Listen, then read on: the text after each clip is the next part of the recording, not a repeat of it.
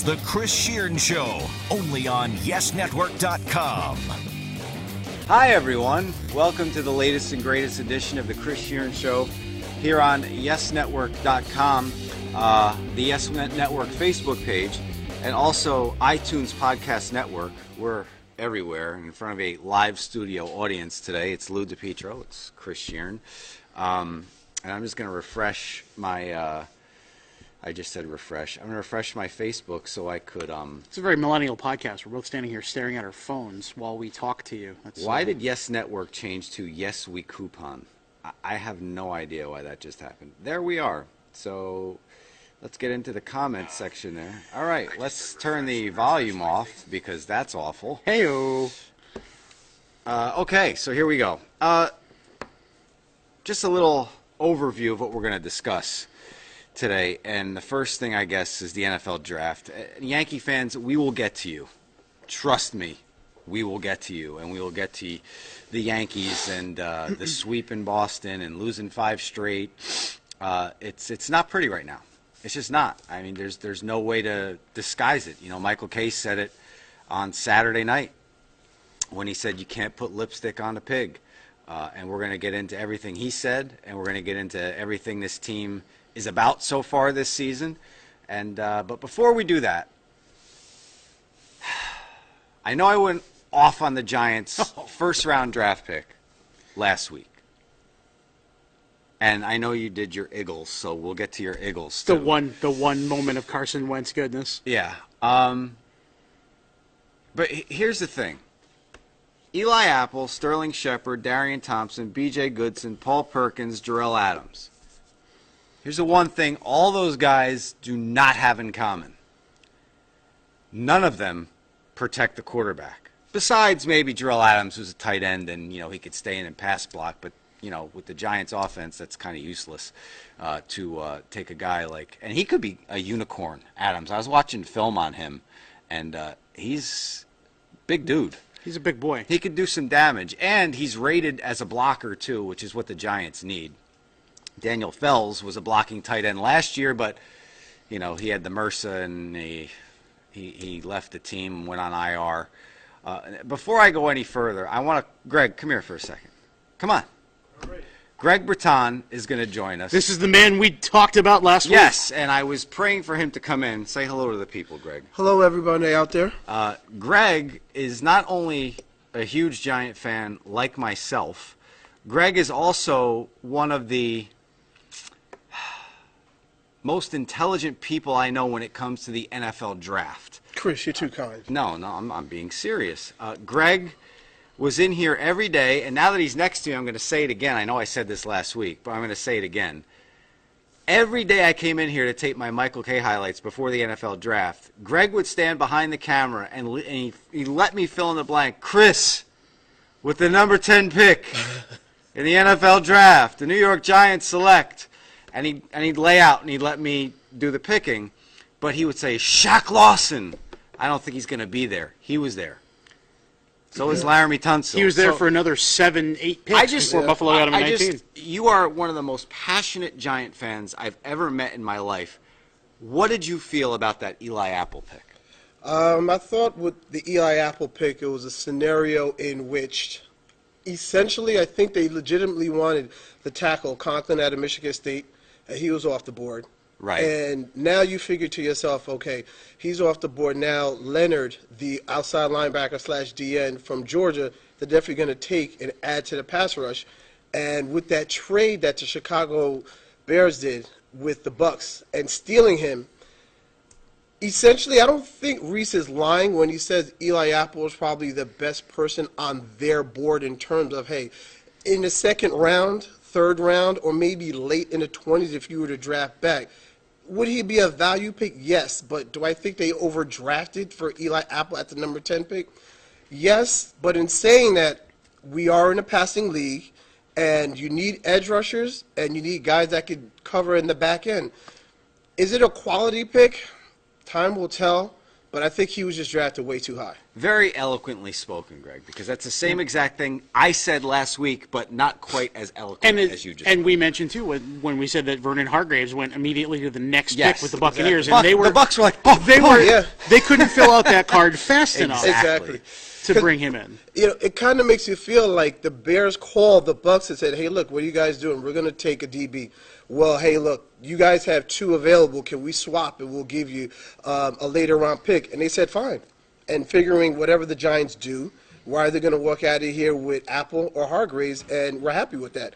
And that's what happened. And I'm sure the Bucs in the end got an extra pick and a player that they wanted. Yeah.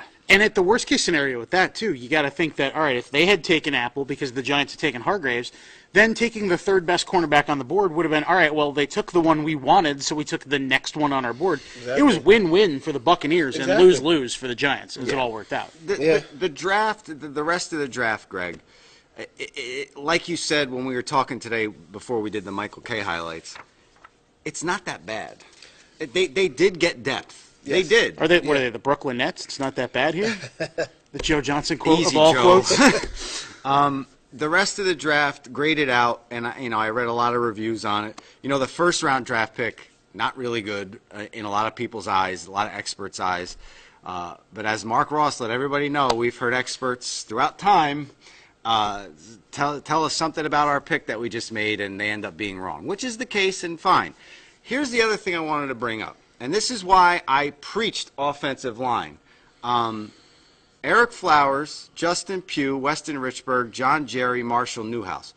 Those are your giant offensive linemen, your starters. Eric Flowers last year started 15 games, Pugh 14, Richburg 15, John Jerry started 8, played in all 16, and Marshall Newhouse played in 14 games. Okay, so no offensive lineman taken. If one of these guys gets hurt, this is what you're dealing with. This is the number 2s on the depth chart. This is what scares me. And I know what you're going to say after I say this. Just hear me out. Brent Jones, Canadian Football League, no NFL experience. He was IR'd last September 5th after the Giants signed him with a sprained MCL. No experience. Dylan Farrell was waived by San Francisco. He was on Tennessee's practice squad. He played 8 games in 2014. No starts. Played in 8 games. Shane McDermott, first year, no NFL experience. Dallas waived him. He was on Carolina's practice squad. New York Giants signed him January 16th this year. Adam Geddes, 14 games, 13 in 2013. It's 3 years ago with the Redskins. No starts. 1 with the New York Giants last year. 1 game. Bobby Hart, their round 7 pick from last year. 2015, 9 games, 1 start. This is his 2nd year. 5 guys, 1 combined start between them. They are number 2 on the depth chart. That's scary, Giant fans. And I know what you're going to say. This is what I preface this with. Yeah, but a draft pick doesn't have any NFL experience either. That's true. But when you have a chance to take a perennial All-Pro like Tunsil, who, for obvious reasons, the Giants didn't get him, character issues, you just kind of scratch your head and say, you could have had Eric Flowers and Laramie Tunsil on the same offensive line. And that, to me, I don't know about you guys, when you have Eli Manning for God knows how much longer, don't you want him to be on his feet rather than on his fanny? Ideally, that's sort of the idea, right? Yeah. We're in a passing league, as Greg said earlier, so you want a passer that can stand up and pass. In my opinion, I think what had happened in the draft with that unfortunate video being released for Laramie Tunsil, because of the timing of it, it was literally released, I think, 10 or 15 minutes before the draft started. That night. And when the Giants picked in real time, which was probably closer to 9 o'clock, I don't know if you could trust, hey, my account got hacked. It wasn't me that posted the videos. And you have the time to do the due diligence and make sure that that's actually the truth. And I think that's why a lot of teams basically took Laramie off the board. And he went to Miami because one hand washes the other. The agent of Laramie Tunsil is also the agent of Adama Suh and a lot of players on the Miami Dolphins. And he probably said, look, I will give you a deal, draft my guy. I'm being completely honest. And you look back the next day, his account was really hacked. It's unfortunate that the Giants didn't have an opportunity to pick a player of that quality, that depth. But like you said, to reillustrate your point, Chris, with that offensive line that the Giants have, it's a concern because, although it's a quick passing system, are we ready for the Nassib era? It's a concern, but I also owe the Giants' offensive line, the starters, an apology. Because, after going through the numbers from last year, besides the rushing, which was horrid, especially for a Giants team, it was just horrendous. They were 18th in rushing at just over 100 yards per game in the league. They were 7th in passing, 6th in scoring. The offense put that team in places to win. But our good friend Patricia Traina, she had some numbers. Guest of the show. She had some numbers out there this morning. Do you know the Giants' average drive was 2 minutes and 3 seconds? And with a defense as porous as they had last year, and they filled a lot of holes with the draft. That was the point we were trying to make after the podcast ended last week. There were just so many holes on this Giant team, it's impossible to try to fill it in one draft. And I get that. I get the defense was last in the freaking league. I understand that, okay? But you need to if Eli's your bread and butter, if this is what you're going to go with this year, with all those number 2s on that depth chart, just hope and pray everybody stays healthy. T's and P's for everyone on that offensive line. Yeah. One of our commenters, Luis Lopez II, says, I agree, offensive line is so important, especially for an older Eli.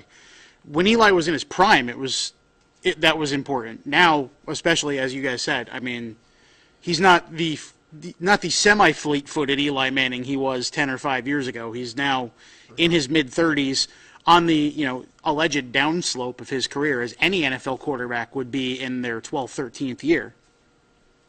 So, well, here's the other thing, sitting here doing the Yankees game last night, I did Yankees extra innings when they got swept by the Red Sox. I look back the last 4 years, they didn't make the playoffs, the Giants. 9-7 in 2012. That's the year after they won the Super Bowl. 7-9 in 2013. 6-10 in 2014. 6-10 in 2015. 28-36 the last 4 years. Jerry Reese was the architect of those 4 teams. You can't hide from it. He was. Art Vandelay built better buildings than Jerry Reese built this Giants and he team. was a part-time importer-exporter He on was top of being an on architect. top of being an architect. So, you got that. Bad joke. But listen, again, the defense, they gave up 420.3 yards per game. That was dead last. 121.4 yards per game rushing, 9th worst. And almost 300 yards passing per game. That was dead last. I get it. A lot of holes. But the offensive line scares the bejesus out of me. That's all I got. Rightfully so. It's understandable. And, as Greg said, you didn't have time to do the due diligence necessarily, but as I mentioned on Friday when we talked about this, you have to wonder if the risk you take is the devil you know versus the devil you don't. The devil you know is Laramie Tunsil is a damn good offensive tackle. Yeah, and we're going to see that. And hopefully when he's getting enshrined into Canton, and you know what? Jerry Reese will be in the front row. You know row. what? Jets fans in the area, you can take a look at him twice a year. Yeah, indeed. Because the Jets, they'll be on TV at least twice a year, if not more. New England, if you live in Connecticut, 4 times, because you'll get to see the New England games too on Channel 3. So, all right, do you have anything on your Eagles? And I know you have to get going because you have the Michael K. show to deal with. Thank you for the opportunity. But this is Greg Breton. He's a tremendous NFL fan and very knowledgeable about the draft and everything else. He works here. Yes, he's on the Michael K. show. That show is starting. He has to get the heck out of here. Make the request for me, guys. I'll be willing to come on and be the Stephen A. I'm not a guru, but an aspiring, guest on the show every week. All right. Our NFL draft and other topics expert, Greg Breton. You're Greg B. Exactly. You're not Greg Stephen B. A. Request for Greg B. Greg B. Take it easy, everybody. Greg B. from Stanford, you're on the line. So, how did you feel? How did you feel? So about the Eagles had they ended up with 8 picks after all the trades. Obviously, Carson Wentz. They drafted a guard in the third round, on day 2. They think he can step in right away and start. He can play all throughout the line. That's been a hallmark of the Eagles' offensive line over the years, is guys that can move and swing out anywhere. They grabbed a tackle out of TCU in the 5th round as well, and Wendell Smallwood from West Virginia in the 5th round, who's the Big 12 leading rusher last year. So the Eagles did pretty well with a guy named Brian Westbrook, who was a little unheralded. Yeah, they did. Unheralded guy, so who knows. A lot of defense late, a couple of DBs. They took Alex McAllister out of Florida, who's a big project. Good luck with that one. Halapula Vati, not going to work here anymore. Anyway. Yeah, exactly. Jalen Mills from LSU is a 4-year starter, but like Tunsil, he's got some off-field issues, so maybe he can help out. The Eagles needed help in the secondary big time. They grabbed him and Blake Countess from Auburn, a couple of SEC corners in the late rounds. So overall, are you happy? Are you satisfied with your selections? They drafted a lot of depth guys in the later rounds. I mean, they had, with all the trades, they had number 2, and then they didn't have a pick until 79, and then they had 2 5s, a 6, and 3 7s. You got to look for value picks at that point. They got guys who fit what they need. DeMarco Murray gone. Smallwood could step right in and maybe play a role. He's a similar type of back as a Matthew Sproles kind of mold, less DeMarco Murray. That could help out. Like I said, they needed DBs. They got a couple. They got McAllister, who's a project. But when you're switching defenses, sometimes a project works out. They got a lot of value picks. We'll see. I don't expect any of them to be Pro Bowlers in year 1, 2, 3, or even 10 if they last that long. But as long as Carson Wentz hits, that's all that this draft is going to matter anyway. For those of you who are new to this podcast, I'm Chris Sheeran. I host the batting practice show, Nets pre and post game, the Yankees extra innings show. I fill in for Meredith Marakovitz at the stadium from time to time. I fill in for Bob. I fill in for pretty much everybody here at the network. And I know there's a lot of people asking in the chat room right now why we're talking about football. Well, Lou DiPietro, who what is your proper title? I don't want to. Web content editor. Web content editor for YesNetwork.com. He has been doing this podcast with me for how many? We're about a year and a half. We're 80 or so episodes deep. A year and a half, almost 100 episodes with Lou, and we talk about everything. I got to count again. Yeah, I got to count again. Get on that. We know when the 100th. You should know these things, but. Lou and I have been doing this now, as he said, for like a year and a half. We talk about everything. We talk about baseball. We talk about football. We talk about basketball, the major stories in all the sports. And I know this is the Yes Network Facebook page, and everybody wants us to talk about the Yankees, and we're getting there. We're there. We're talking about the Yankees. We do a little bit of everything right on this now. podcast. This may be the Yes Network, and the Y in Yes stands for Yankees, obviously, and the Brooklyn Nets, New York City Football Club are our 3, premier topics because they're the 3 teams we cover. But we do a little bit of everything because, well, you need to adapt to survive. You want to be dicks, not Sports Authority. You need to adapt to survive. Exactly. I didn't know where you were going with that, but yes, exactly. Moving on. Excellent. Well played. Kind of piqued my interest there. Sorry, I didn't do the. Yeah. I didn't do the politician. Yeah, we need to adapt. yeah. We need to survive. All right. This dead air brought to you by. Let's 3 o'clock in 51 seconds. Steve Summers, ladies and gentlemen. All right. The Yankees let's face it, they're 1 loss away from the same record the Durham Bulls had in Bull Durham when their manager went into the shower and scared the hell out of the players. Larry, what's our record? 8-16. Yeah, the Yankees are 8-15 as we sit here right now. They're going down the road to Baltimore right after Boston. Now they have 3 down there in Baltimore to wrap up their 9-game road trip, and then back home for the Sox Part 2. Look, it's not pretty. It's not good. There's no way to sugarcoat what this team is going through right now. None. The only thing you have positive coming out of last night was that Alex Rodriguez and Jacoby Ellsbury, they seem to wake up a little bit.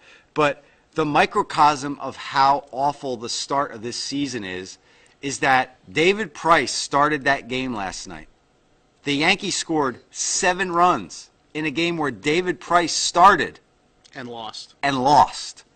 That has to be tough to take for anybody. Michael Kay, back on Saturday night, the game was on WPIX. Yeah, Channel 11. And he came out of commercial break and he just read them the riot act. And I can't say that I disagreed with him. He said, look, you can't put lipstick on a pig. They look old. They look slow. They can't hit. This is, of course, before they had the 9 hits and the 7 runs Sunday night against the Red Sox. But look, if the Yankees were, the Pig in Charlotte's Web by E.B. White, the classic children's book and movie, by the way, which starred, what's-his-face from the center square, Paul Lynde. He was the rat. I was going to say, I'm sure you've seen it in or read the book a few times, knowing that you have 2 small children. Oh, I saw it. I saw it way before my kids came into the picture. But the whole premise of that movie was that Charlotte, the spider, Wilbur the pig, they lived on the same farm, and Charlotte she would spin words into the web. One was radiant, one was humble, then she put some pig, and then the other one was, did I say radiant? Yeah. Radiant, humble, terrific, and some pig. If the Yankees are that pig that Michael Kay says you have to put the lipstick on, Charlotte would be spinning a web that says free bacon. I mean, that's how bad it is right now. It's just, you can't hide it. And I get everybody's vitriol for this team right now. But the one thing I can't stand, and the one thing, and I have to argue with my dad about this too, the people who want to fire Joe Girardi. I don't get it. There's plenty of them commenting as I scroll through our Facebook feed today, too. I'm not looking at that right now, but I don't get it. Where is it Joe Girardi's fault? He took Ivan Nova out of the game. Dellin Betances comes in last night and throws a 97-mile-an-hour fastball, and it was in a little bit. And Vasquez he guessed fastball, he guessed where to swing, and he pulverized the damn thing. I'm not taking anything away from Vasquez. It's his first home run since last September and his second of his career, for crying out loud. So you could see where Dellin Betances would come in the game, see this guy, and say, well, I'm just going to challenge him with a fastball and, roll the dice and see what happens. He lost the battle. I think Joe Girardi's expression in the dugout when the camera panned to him after Vasquez hit that homer and rounded the bases said more than any words he could have said in any post-game press conference. Betances comes in, gives up the homer, Vasquez rounds the bases, they take the lead, and they shoot to Girardi in the dugout, and he's just like this. That look of even that didn't work. But my point, the whole thing, that whole soliloquy that I went through, was the fact that if he leaves Nova in the game, and that same thing happens, he's crucified. He's crucified then too. The guy is damned if he does, and he's damned if he doesn't. It's not his fault this team can't hit. It's not. Now look, the only thing you have a leg to stand on with, an argument in my eyes, it's just my opinion, and everybody knows what they say about opinions. But this is my opinion. Maybe a new voice. Maybe the team needs it. He's been there since 2008. I don't know. You hear it all the time in sports all over the place. He's lasted, what is this, his 9th year? 2008 was his first, so 8, 9, 10, 11, 12, 13, 14, 15, 16, 9th year. 9th year with the team. I happen to believe in Joe Girardi. I happen to think this guy is not a good manager. He's a great manager. Sometimes does he overthink things? Yes, but he knows more about baseball in his pinky than most of these people that are cutting him down know in their entire bodies. He tries to push buttons. He tries to get things to go the right way. You think he's managing to lose these games? Absolutely not. He knows the pressure that he's under. He knows the pressure that this team is under. The whole organization. They don't want to lose. They want to win. The guy has to try different lineups to try, especially now. In the 7 games before that Red Sox game last night, the Yankees scored 12. 12 total runs. 12. Going into last night, and this is hard to do as an American League team, they had the least amount of runs scored in the majors. In the majors. They had 74. Tampa Bay was next up at 77. They have now surpassed Tampa. They're not in the basement anymore. But God almighty, they got to start hitting. That's how you lose 5 in a row, 7 of 10, 13 of 18. I mean, look, there is the possibility, as you said, maybe a new voice. You reach a critical mass where this is what we are, and to change it, we need to make a shakeup. Maybe that's true. But here's a very I don't know if damning is the right word, statistic that I was going through. The Yankees are 2-5-1 in their 8 series this year. Mm-hmm. The one was the split in Detroit where the third game was rained out. Snowed out, actually, in Detroit. So you look at the teams they've played. They've played 8 different teams this year. They haven't played anybody twice yet. Boston this weekend will be the first. Look at the results of those series and then take away that team's, the Yankees got swept by Boston, so take away 3 wins from Boston and look at their record. This is a year of major parity in Major League Baseball, especially in the American League. The Red Sox are 15-10. They're 12-10 if you take away the Yankees. Toronto is 12-14. They won 2 out of 3. They're 10-12 or 10-13 against teams other than the Yankees. Tampa Bay, same thing. They're 11-13. They lost 2 out of 3 to the Yankees. They're 10-11 against teams other than the Yankees. Detroit 1-1, kind of a wash. Texas 14-11. Seattle 13-11. The Yankees lost 2 out of 3 to both. Oakland is a 500 team that swept the Yankees. Houston is 8-17, and that's one of the series the Yankees won. They're not beating teams that are any good. So even their 8 wins are mostly against teams that are mediocre to average teams.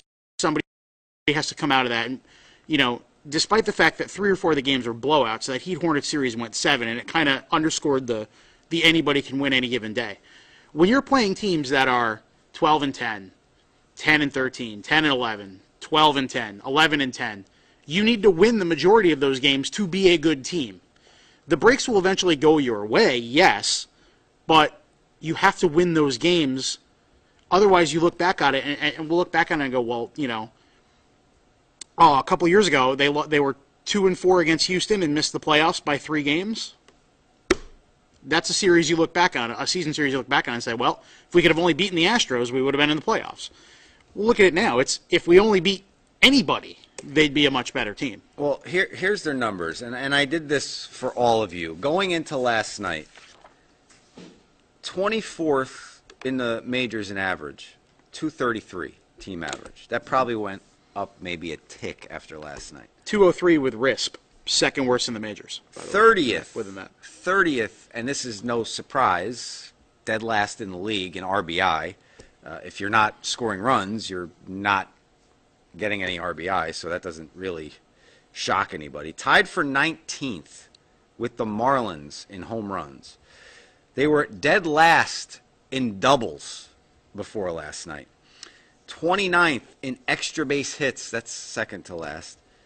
30th, as I mentioned, in runs scored with 74, but they moved into 29th past the Rays. 28th. This is something.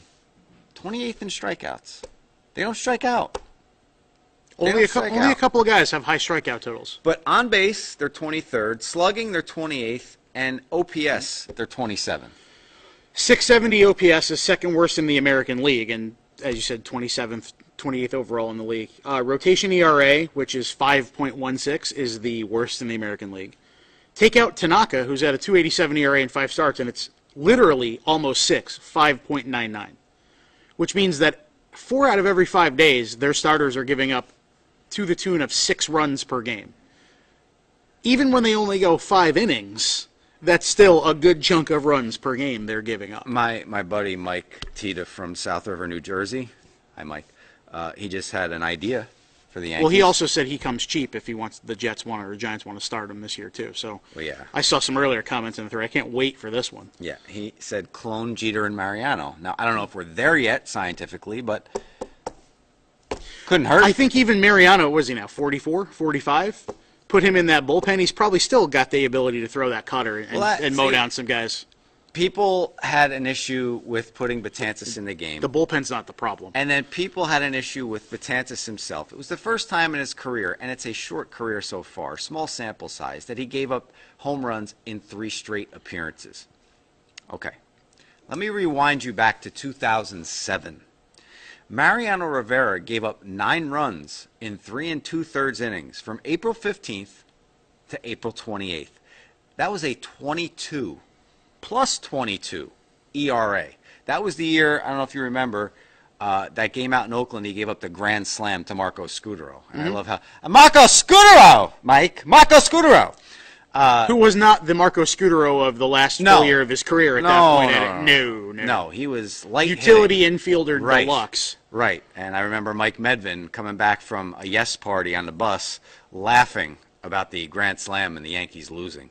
But anyway, I digress. The rest of the season, Mo threw to a 2.26 ERA. I'm not worried about Dellin Betances. I'm just not. I'm not worried about the back end of the bullpen. They'll be fine. What everybody needs to worry about, I'm sorry. Nope. I was going to say, even Girardi said it last night. That's the least of their worries. Is getting to the back of the bullpen. And Alex Rodriguez said it after the game to Mark Feinsand. I would assume that was the Mark he was talking to, of the New York Daily News. When Mark asked him a question, he said, if we score 6 or 7 runs and with our back end of the bullpen, we're going to win a lot of games. It's true. Last night wasn't one of them. Against David Price. That's what makes it so hard to take. You know, and I get Yankees fans' frustrations. I see all the comments here. I get it. I get it. They're not going to rush and rush Aaron Judge up here. They're not going to put him in right. We're going to do with Carlos Beltran. And you don't want to put Aaron Judge on a bench and have him not get at bats. You don't want him to become Dustin Ackley up here. That's going to be a detriment to his career. Here's something that Yankee fans, maybe you don't want to hear it, okay? But it's something that has to happen. If this team, and it might not happen, hey, you know what? They could turn it around. They could start that Red Sox last game Sunday night. If you're the eternal optimist, which I know none of you are, and that's okay. It's okay to be upset. I'm not telling you shouldn't be upset. You should be. This is your team. But you're talking to a guy or you're watching a guy, 2 guys, that lived through the 80s and the early 90s. You want to talk about struggling with your baseball team? That was struggling with your baseball team. Ed Whitson, Eric Plunk, Andy Hawkins. The tagline of the 1988 Yankees being pride and power, and they had none of either. Listen, at that point, if I can get through 1982 to 1985, I can get through this standing on my head. It's like, who was the guy with the white hair in The Sopranos? Paulie. How come I blanked on it? He was talking to Christopher. It was like one of these little asides, and he said, you know, all these killings, you know, if there was no hell, well, what do you think? Purgatory for like 7,000 years? I could do that standing on my head. I can do this standing on my head. This is no problem. I know Yankee fans want to win the World Series every year. It's not realistic. It's great to go out there and put that mentality out there. That's not realistic for any baseball team. No, it's not realistic for any sports team on the planet. There's one commenter in our feed right now, Philip Krisky, I believe is his name. I hope I said that right. Sorry if I did not. Asking should the Yankees fire Cashman along with your Girardi thing. He's done nothing irrelevant in years. Trade top prospects for one-hit wonders is Philip's comment. Thanks for the comment. I would say no on that, only because you look at the teams that have been, for lack of a better word, lean over the last few years. I've mentioned this several times on this podcast in the last few months. This is a team, and this is a general manager that's gone out and had to use Brent Lillibridge, Luis Cruz, David Adams, Lyle Overbay, Ben Francisco, Brennan Bosch, Vernon Wells, Thomas Neal, Alberto Gonzalez. I could keep naming guys who would make up a fantastic all-star team in the International League that have played significant minutes, as they would say in basketball, for the Yankees in that 2013 season, and they still won more games than they lost. So that's the true measure of a manager and a general manager, is what you can do with that. Like we said, it might have been like our first podcast up here. They had no business winning in the 80s when they did with all those injuries. No, and it's none. It's not Brian. I mean, yes, the contracts may be difficult, or whatever you may want to call them for some of the players. It's not Brian Cashman's fault that Chase Headley is dead last of 198 qualified players in Major League Baseball in slugging percentage, making $52 million on his contract. It's not his fault. It's not his fault that Yangervis Solarte has been more helpful to the Padres than Chase Headley has to the Yankees since that trade. It's not his fault. Chase Headley was a great player. He was a great player. Chase Headley was a pretty good player last year offensively, at least the defensive side. The Yankees did not get the guy that was in San Diego. No, I have some numbers on Headley because he's very much part of the issue, especially lower in the lineup. And a lot of people are the lynch mob for Chase Headley is out in full force. But our good friend James Smythe, that's Smythe dear, not Smith. Ding. This is Doubtfire. This is Doubtfire. Tweeted this out the other day as the month came to a close and turned to May yesterday. Since 1920, minimum 65 plate appearances. The Yankees' lowest slugging percentage through April is owned by Chase Headley, who slugged 148 in April. He was a .399 career slugging percentage as of right now. With that bad month, his career slugging percentage was still almost 400. He's only 31. He turns 32 next week. Unexplained. What's going on? The other members of the top five. 1973, Roy White, 176 slugging percentage.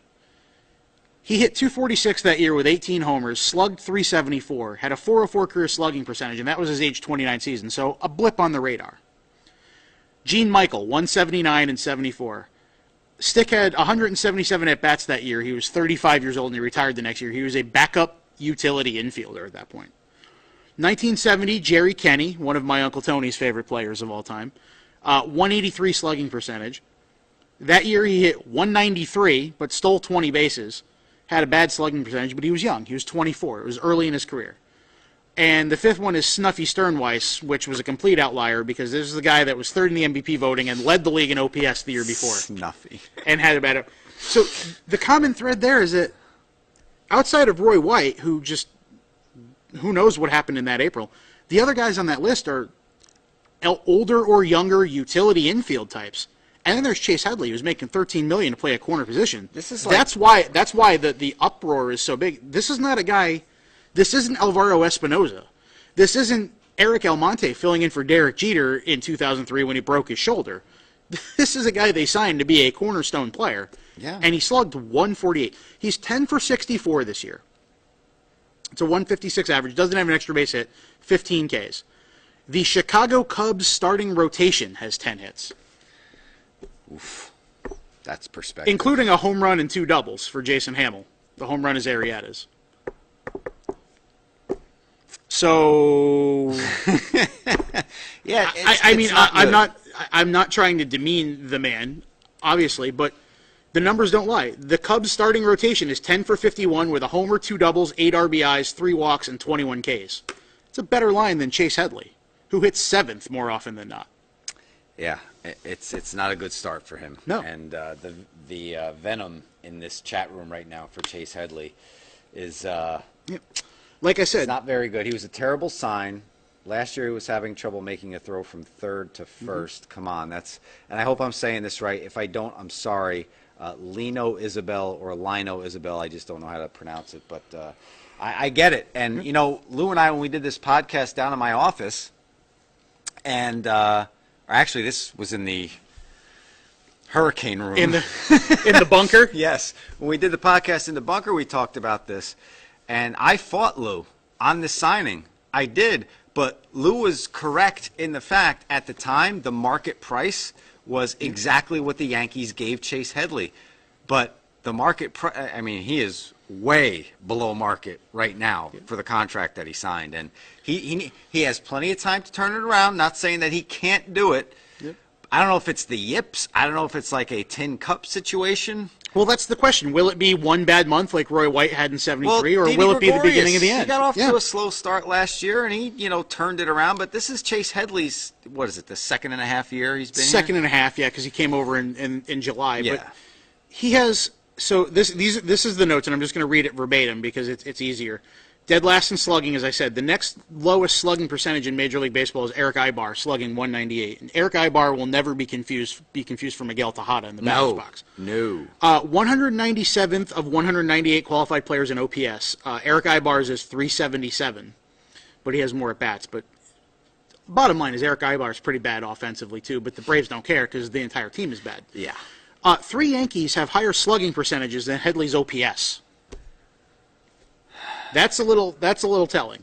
Now, let me ask you And he this. has 2 RBIs, both of which came in the opening series against Houston. So he's not creating runs Do you even though bench he's him? not hitting. Do you bench him and replace him with Torreyes on a nightly basis? I mean, Give him a couple days off? When's the cutoff that enough is enough? He's hurting the team. You're running him out there. I mean, again, we're at the beginning of May. I didn't look up his splits, so I don't know his splits off the top of my head. But if you're not facing a left-handed pitcher, where the right-handed batter would be an advantage, and he might fill in for Gregorius or something. If you're facing a righty, where everyone's going to be batting, left-handed if they're a switch hitter, who knows? Torreyes is 9 for 24 with 2 extra base hits and 2 RBIs. So, I mean, he's basically produced at the same level as Headley in a third of the plate appearances. Even if you combine them in a platoon with Ackley, they're 10 for 40. Here's what Yankee fans never want to hear. And if you don't want to hear it now, cover your ears. I'm just giving you an opportunity. And this is what I was trying to get to, but people who listen to this podcast know that, I go down a road and then I make tangents off that road and I just miss my point that I'm trying to get to completely because I start thinking of other things and it's just the way my brain works. But the Yankees have the most no trade clauses in contracts in the major leagues. They have 7 no trade clauses. The next closest team is the San Francisco Giants with 4. However, if the Yankees are, and I know you don't want to hear this, I know you don't, if they are, oh my God, out of contention around the trade deadline, if they are 15 to 20 games out of first in the AL East, here's a list of the guys that they can spin to other teams. However, they have no trade clauses. Brian McCann. Somebody might need a catcher. He's under contract till 2018. He'd be the easiest of the bunch to move of this group, too, by the way, so keep that in mind. Alex Rodriguez is going nowhere. No one's taking his contract for the next 1.5 years because it would be from July on and then next year as well. So forget about Alex Rodriguez. Mark Teixeira. He's done this year. Somebody might need a first baseman and a switch-hitting first baseman at that. That's a possibility. Jacoby Ellsbury. Does he turn his season around? Is last night a thing of, is that a sign of him starting to turn the corner? Or are we going to see this, pretty much mediocre play from him that he was in all of April? We'll see. Carlos Beltran. Again, no trade, but this is a contract year for him. Does Kansas City need a veteran bat? Does he want to go back to the Royals? Does he want to go back to the Astros? Who knows? CC Sabathia, he's not going anywhere. No one's taking that ginormous contract, and he has a player option for next year. Tanaka's under contract till 20, and he's your best starting pitcher. Even if he takes his opt-out, even if you know he's going to take his opt-out, no, he's not going. Yeah, so... Like I said, McCann's the easiest to move because everyone else is either a rental, a short contract without results, or a really long contract. It's one of those 3. But this is the time. McCann's in the middle. This is the time, especially with this team. If these guys like Tex and Ellsbury and Beltran are doing well at that time, and I left out 2 guys. They don't have no trades. Andrew Miller or Aroldis Chapman. And I said it on this podcast, and if you don't believe me, go back and listen to it. Because when the furor was going on, when Cashman signed him and brought him in, I said, hey, this guy, if he doesn't get suspended for more than 46 games, he's out of the Yankees' control. This is his free agent year. Doesn't mean he's going to stay here. Brian Cashman used his noodle. No one else went out and got him. He didn't get him for a lot, okay? He basically stole him from the Reds in that trade. Yep. And at the trading deadline, don't tell me, do not tell me, a team that's competing for a division title, to get to the World Series, to make a deep run in the playoffs, if Chapman's on the table, don't tell me there's a team out there in Major League Baseball that's not going to want that guy. Andrew Miller, too. He's on the table, too. And the Yankees could spin them into something where they could build. They need to replenish. I talked to people at their minor league level. The starting pitching is hurting down there.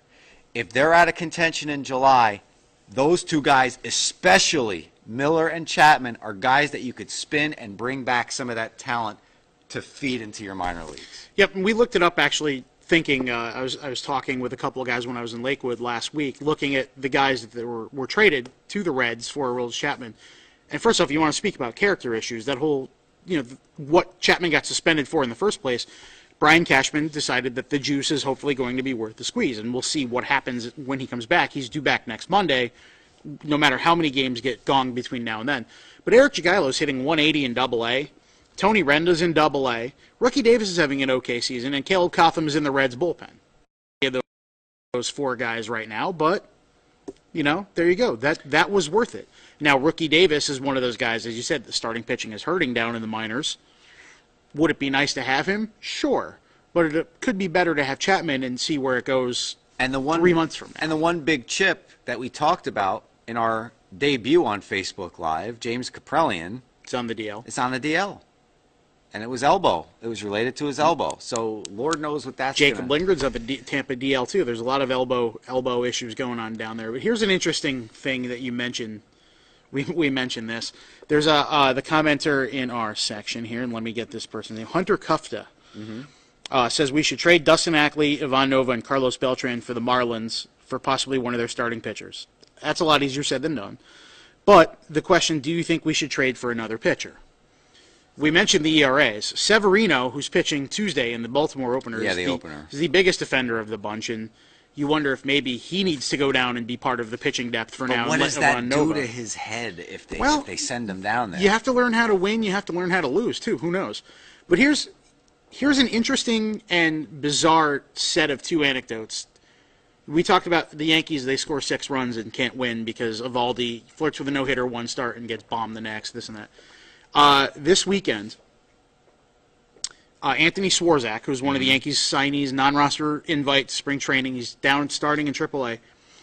8 innings, 1 run, 5 hits, 1 walk, 5 Ks, 70 of 103 pitches were strikes. That was a complete game 1-0 loss.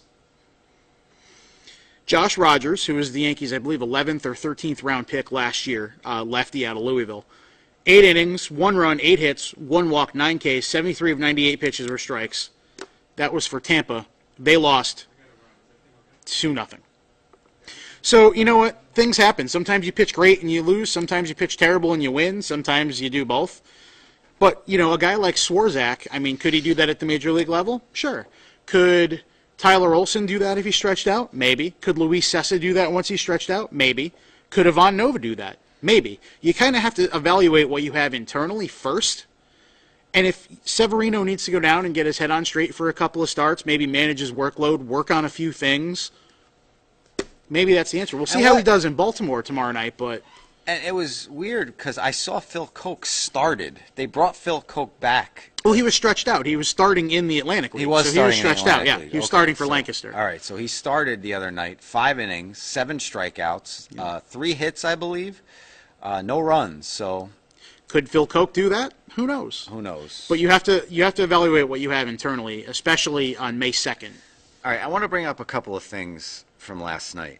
All right, and then we got to go into our project from last week. I didn't do the division. No, that's fine. I just did teams. to mess around to figure out where expansion would be best. I did teams, but I'll do this really quick. Can we stop with exit velocity? Can we stop? Now we have launch angle. Hard hit percentage. These are two things I saw in the broadcast last night, and this is not a dig at ESPN. I know this is basically where everything is going with advanced metrics and everything, but if the ball goes over the fence, that's all I need. That's all I need. I don't need to know how fast it was going. It's like the scene in Major League. It was too high. Who gives a? It's gone. Exactly. I don't need launch angle. I don't need all this like mumbo. If there's a home run hit, good enough for me. Its exit velocity was fast enough to get it out. Good enough for me. That ball that Vasquez hit over the Sports Authority sign, over the monster. You think Dellin Betances cares about the exit velocity? No. He cares about the 2 runs that scored. Anyway, that was one takeaway. Sports Authority sign will be changing real soon. Yeah, unfortunately for them. Here's my take on this, and we can have a great conversation with David Cohn about this, because David is very sabermetrically inclined, is the phrase I'll use to describe it. I don't know how else to say it. there's a lot of advanced analytics, sabermetrics in terms of stats that you look at and it's like, okay, this is very useful for X. Exit velocity. Mm-hmm. Is it useful? Sure. This guy's hitting the ball hard, but he's hitting it right at people, or this or that. Like, that's for, and I believe the word that someone we know used was eggheads and nerds who are analyzing the game. That's for guys in the front office, analytics guys, things like that. That's great for them. I don't care. Yeah, but as a fan, I don't care. What do you get out of exit velo? Out of exit velo. Again, like I said, because it has everything to do with who's pitching. Right. And it has everything to do also with factors that you can't control. So here's a hypothetical example. It's like a baby. It already has a nickname. It's not exit velocity. It's exit velo. Here's a hypothetical example. What was that exit velo? Give me a break. We'll go back to Chase Headley. Say Chase Headley has amazing exit velocity on his hits, on his batted balls, but he's hitting 150. All right, you look at that and go, well, he's hitting the ball hard. He's just hitting it right at people. So if things go, he moves a little bit, this, that, whatever, it can be good. If the guy's exit velo stinks and he's hitting like Ray Ordonez, he's Ray Ordonez. So that's something for the general managers, the analytics team, the video coordinators, everyone involved in that process to make decisions. As a fan, I don't really care about that. Think about my job and think about your job. Think about my job as a web content editor. I write a story. I know how much research goes into it. Mm-hmm. I don't need to tell you what my log time was on Baseball Reference or what the cache clearing time on MLB's website, CMS, so that it gets up on our website was. You don't care about that. You care if I wrote a good article or not.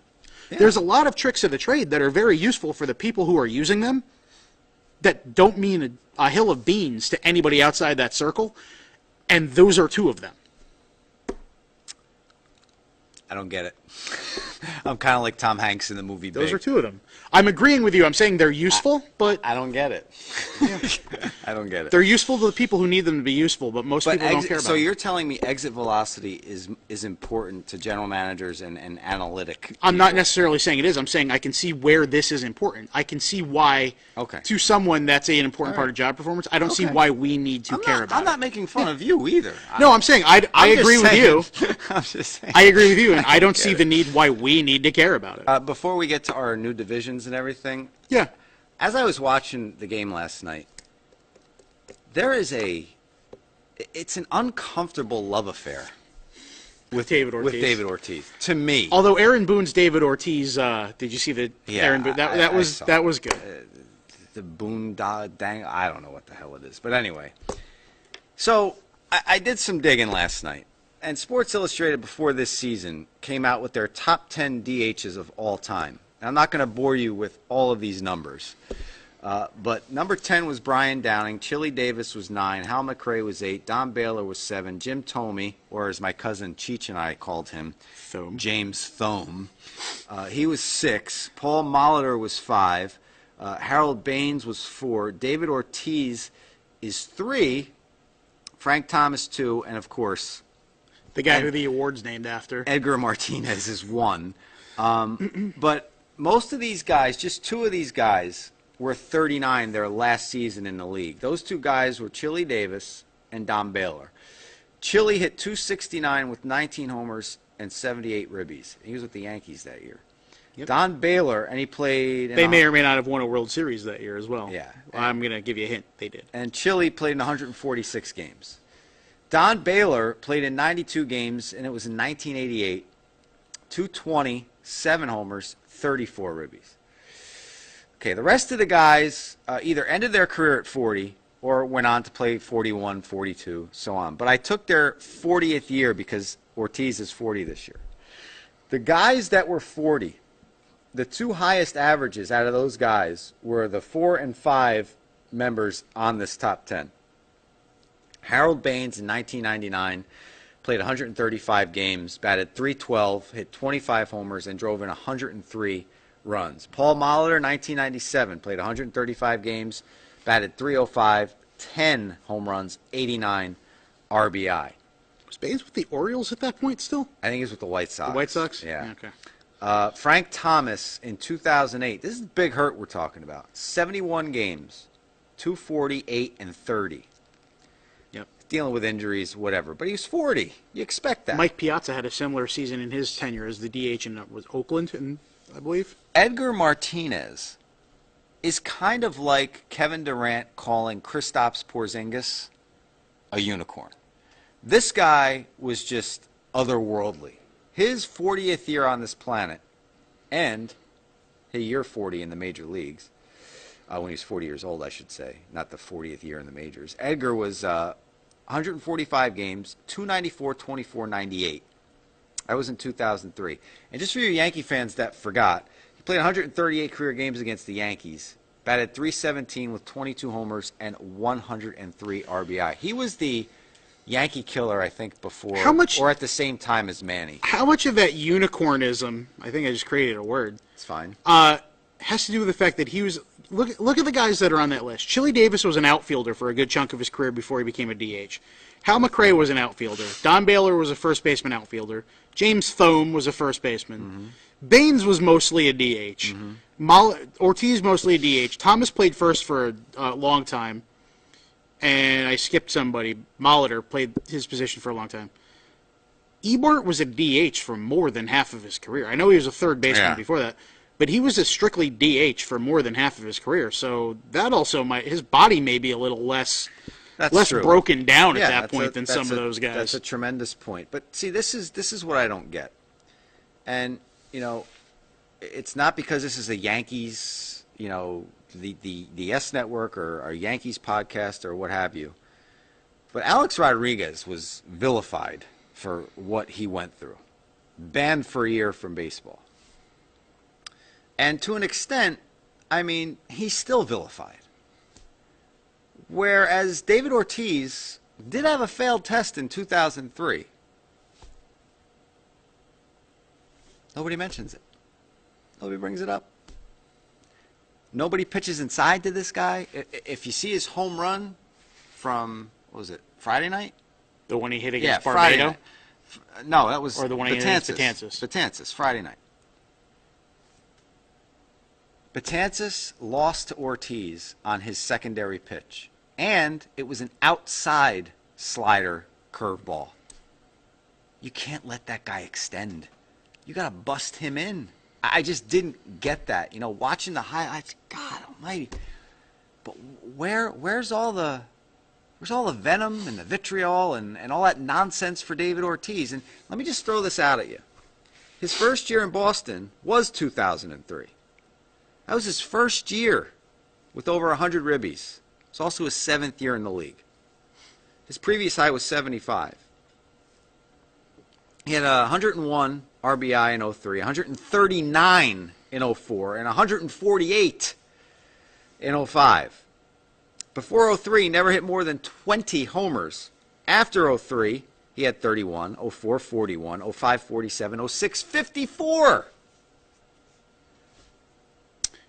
That's all I'm saying. All of that can't be attributed to the fact that Boston's right field is 302 feet down the line. They only played 81 games there. Yeah. I'd have to see the splits, where he hit the home runs. But I know. Now, granted, he was, 26, 27 when he joined the Red Sox, so that's right at the beginning of your prime. Lefty moving to a hitter's park. And I should have prefaced it by saying, I can't take away anything that the guy has done for the city. Because he's been a rock for Boston. No, absolutely. He has. And I can't take that away from him. I just can't understand why, he gets a pass. And they even talked about the two guys that were banned for 80 games in Colabello and D. Gordon. D. Gordon, yep. And it didn't come up. And, there was a play early on in the game where the Red Sox scored their first run. There was a ground ball at third. Headley, it looked like, had an opportunity to go home and get the runner, but instead went to first base. Didn't see a replay because ESPN had to show every freaking angle of David Ortiz stepping up to the plate. Drove me insane. We get it. David Ortiz is up. He's going to be up probably, God willing, another 4 or 5 times tonight. Can I see the replay? Can I see if Headley had a chance to get that guy going home? Can we do that? Instead of starting the narrative that we're going to basically get on our knees and praise this guy for the rest of the broadcast? I don't know. And you look at all these numbers that I brought up. Molitor, Hall of Famer. 21 years as a 306 career hitter. So what he did his 40th year, at 40 years of age, at 305. Frank Thomas, first ballot Hall of Famer. First ballot Hall of Famer, Frank Thomas. But, I don't know. It's just one of the things I took away from the game last night. National broadcast. You gotta play the Nationals, I guess. Anyway, all right, let's do our thing. All right, yeah. I just did the divisions only because it was easier for me to figure out who should be where based on, like, okay, you know, if we put a team in Austin, how do we have to move everything around? So I'll let you go first. All right. Since it was your idea. I didn't do the divisions. I guess I forgot about it. But I did do... I just said I did it only because it was easy for me. I did do the team names, and I predicted that Tampa Bay will stay in Tampa Bay, and somehow they'll get a new stadium. So Montreal will be an expansion team, and I also picked Austin. So Montreal, I would love to go back to the days of old and have the Expos come back with the ELB hat. Expositions Les Baseball? Yes, and it looks like an M, but it's really ELB. Google it, kids. Use the Google machine. However, they do have the Jazz Fest in Montreal every year, and it would give the team some funky uniforms if they were the Montreal Jazz. Would they be purple and yellow like Yes, the Utah Jazz? yes. Okay. But so the Jazz are the Expos. The Yaz. And just so you know, we got a lot of colorful responses from all of our fans out there who watch this on Montreal Facebook Move. Live. And It's alliteration. actually got one from one of my old teachers in high school, Mr. Ruiz. He said the Montreal Mounties. I kind of like that one. Would they nice. play the Mountie theme song from WWE before every game? Oh, Canada, the American national anthem, and then I'm the Mountie. But Kevin knows what I'm talking about behind the phone. So. But they would have to wear, you know, the uniforms. It would be the official Mountie uniform. It'd be a red numbers on the back. A red blazer with the sash. And instead of baseball hats, they'd have to wear that Mountie hat. That'd be awesome. They ride out to their positions. So instead of a horses. bullpen car, they'd have a horse? Yes. Okay. See? I like it. We're getting everything ready for you up in Montreal. Atlantic League, Can-Am League, we'll take royalties. Just saying. So the other team is Austin. And if you never heard of this, in Austin there's the Congress Avenue Bridge. And every summer night, hundreds of people gather to see the world's largest urban bat colony. I never thought those three words Urban bat colony would be uttered out of anyone's. That's almost like my cousin Tommy. We were trying to have a contest back in the day at one of our big Italian Thanksgivings. And we were trying to come up with things that people never said before and will never say ever. And he won because he said, there are eels in my hovercraft. I don't think anybody has said that to this point until this podcast, until Tommy said it back then. Yeah. Urban Bat Colony. So there you go. It might be my new rock band name. They are one. Wait, there are eels in my hovercraft? No, They're Urban Bat Colony. Oh, okay. Would totally be a great emo band. These 1.5 million bats are fun to watch, but they're making the world a better place to live. So there you go. It sounds kind of like a minor league team, but the Austin Bats. I think that's that is Louisville's. The Louisville Bats. Because they're the Louisville Sluggers. But this, you know, goes with the Bats. Well, yeah, that's why, because it's Louisville Slugger, the Louisville Bats. God bless you, Kevin. I went in a little different direction. I also chose Montreal. I also left Tampa Bay in Tampa Bay to get a new stadium. It's a huge city. People will care. I also put an expansion team in Tennessee. You could put it in Memphis. You could put it in Nashville. You could put it somewhere in between.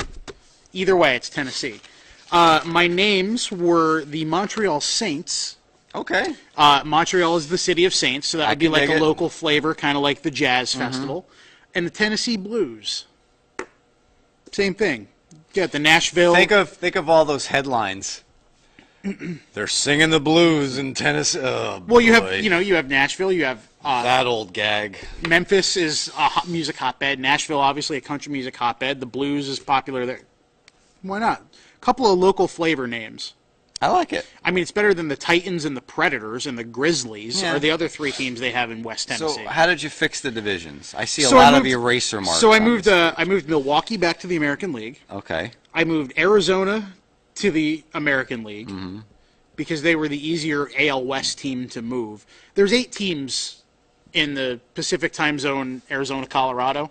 So 4 and 4, one of them's got to move. Arizona's easier because a team playing with a DH full-time in cores would be like you and I playing a video game.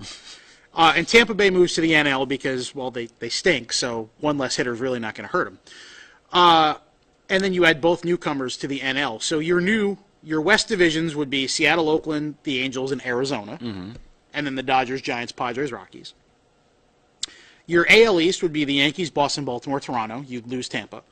The NL East, Montreal, the Mets, Philly, and Washington. Pretty good cluster. Former, mates there. You have Montreal and Washington in the same division. Could be kind of fun. Then the other 2 divisions would be the North and the South for the National League and the North and the Central for the AL. The NL North is basically the NL Central minus Milwaukee. The Reds, Pirates, Cubs, Cardinals. In the South, the Braves, the Marlins, the Rays, and Tennessee. In the AL, again, the North is Cleveland, Milwaukee, Detroit, and the White Sox. And the Central, Texas, Houston, Kansas City, Minnesota. You take 2 teams from the West, 2 teams from the current Central, and make the new Central. I gotta say, I love it. Every team is, it's geographically fair. Texas, Houston, KC, and Minnesota are all like this. Straight down, for the most part. Paul J. Miller is in Memphis watching, and he said, "Nice Cards minor league stadium here." The Memphis Redbirds. That's their AA affiliate, I believe. But I'm sure it's nice. Boy, you got a prayer in Memphis. Thanks, Mark Cohn. Put on my blue suede shoes, and I boarded the plane. Touchdown in the land of the Delta Blues. In the- Again, in the the- Tennessee Blues. In the middle of the pouring Well, rain. they wouldn't play in the middle of the pouring rain unless they had a dome stadium in Memphis. Whoa. Maybe they could turn the pyramid into a baseball stadium. Get the top on the field. So Christopher Walken is now our new analyst? Yeah. No. Wow, it sounds just like the real person. No, No, it doesn't. said no one ever. Sounds like Brian Dale doing Speaking of things you said no one has ever said until now. Jay Moore's impression. What? Oh, that? Yeah. Yeah. that.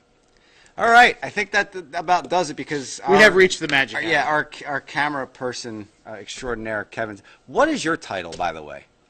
Director of Digital Media.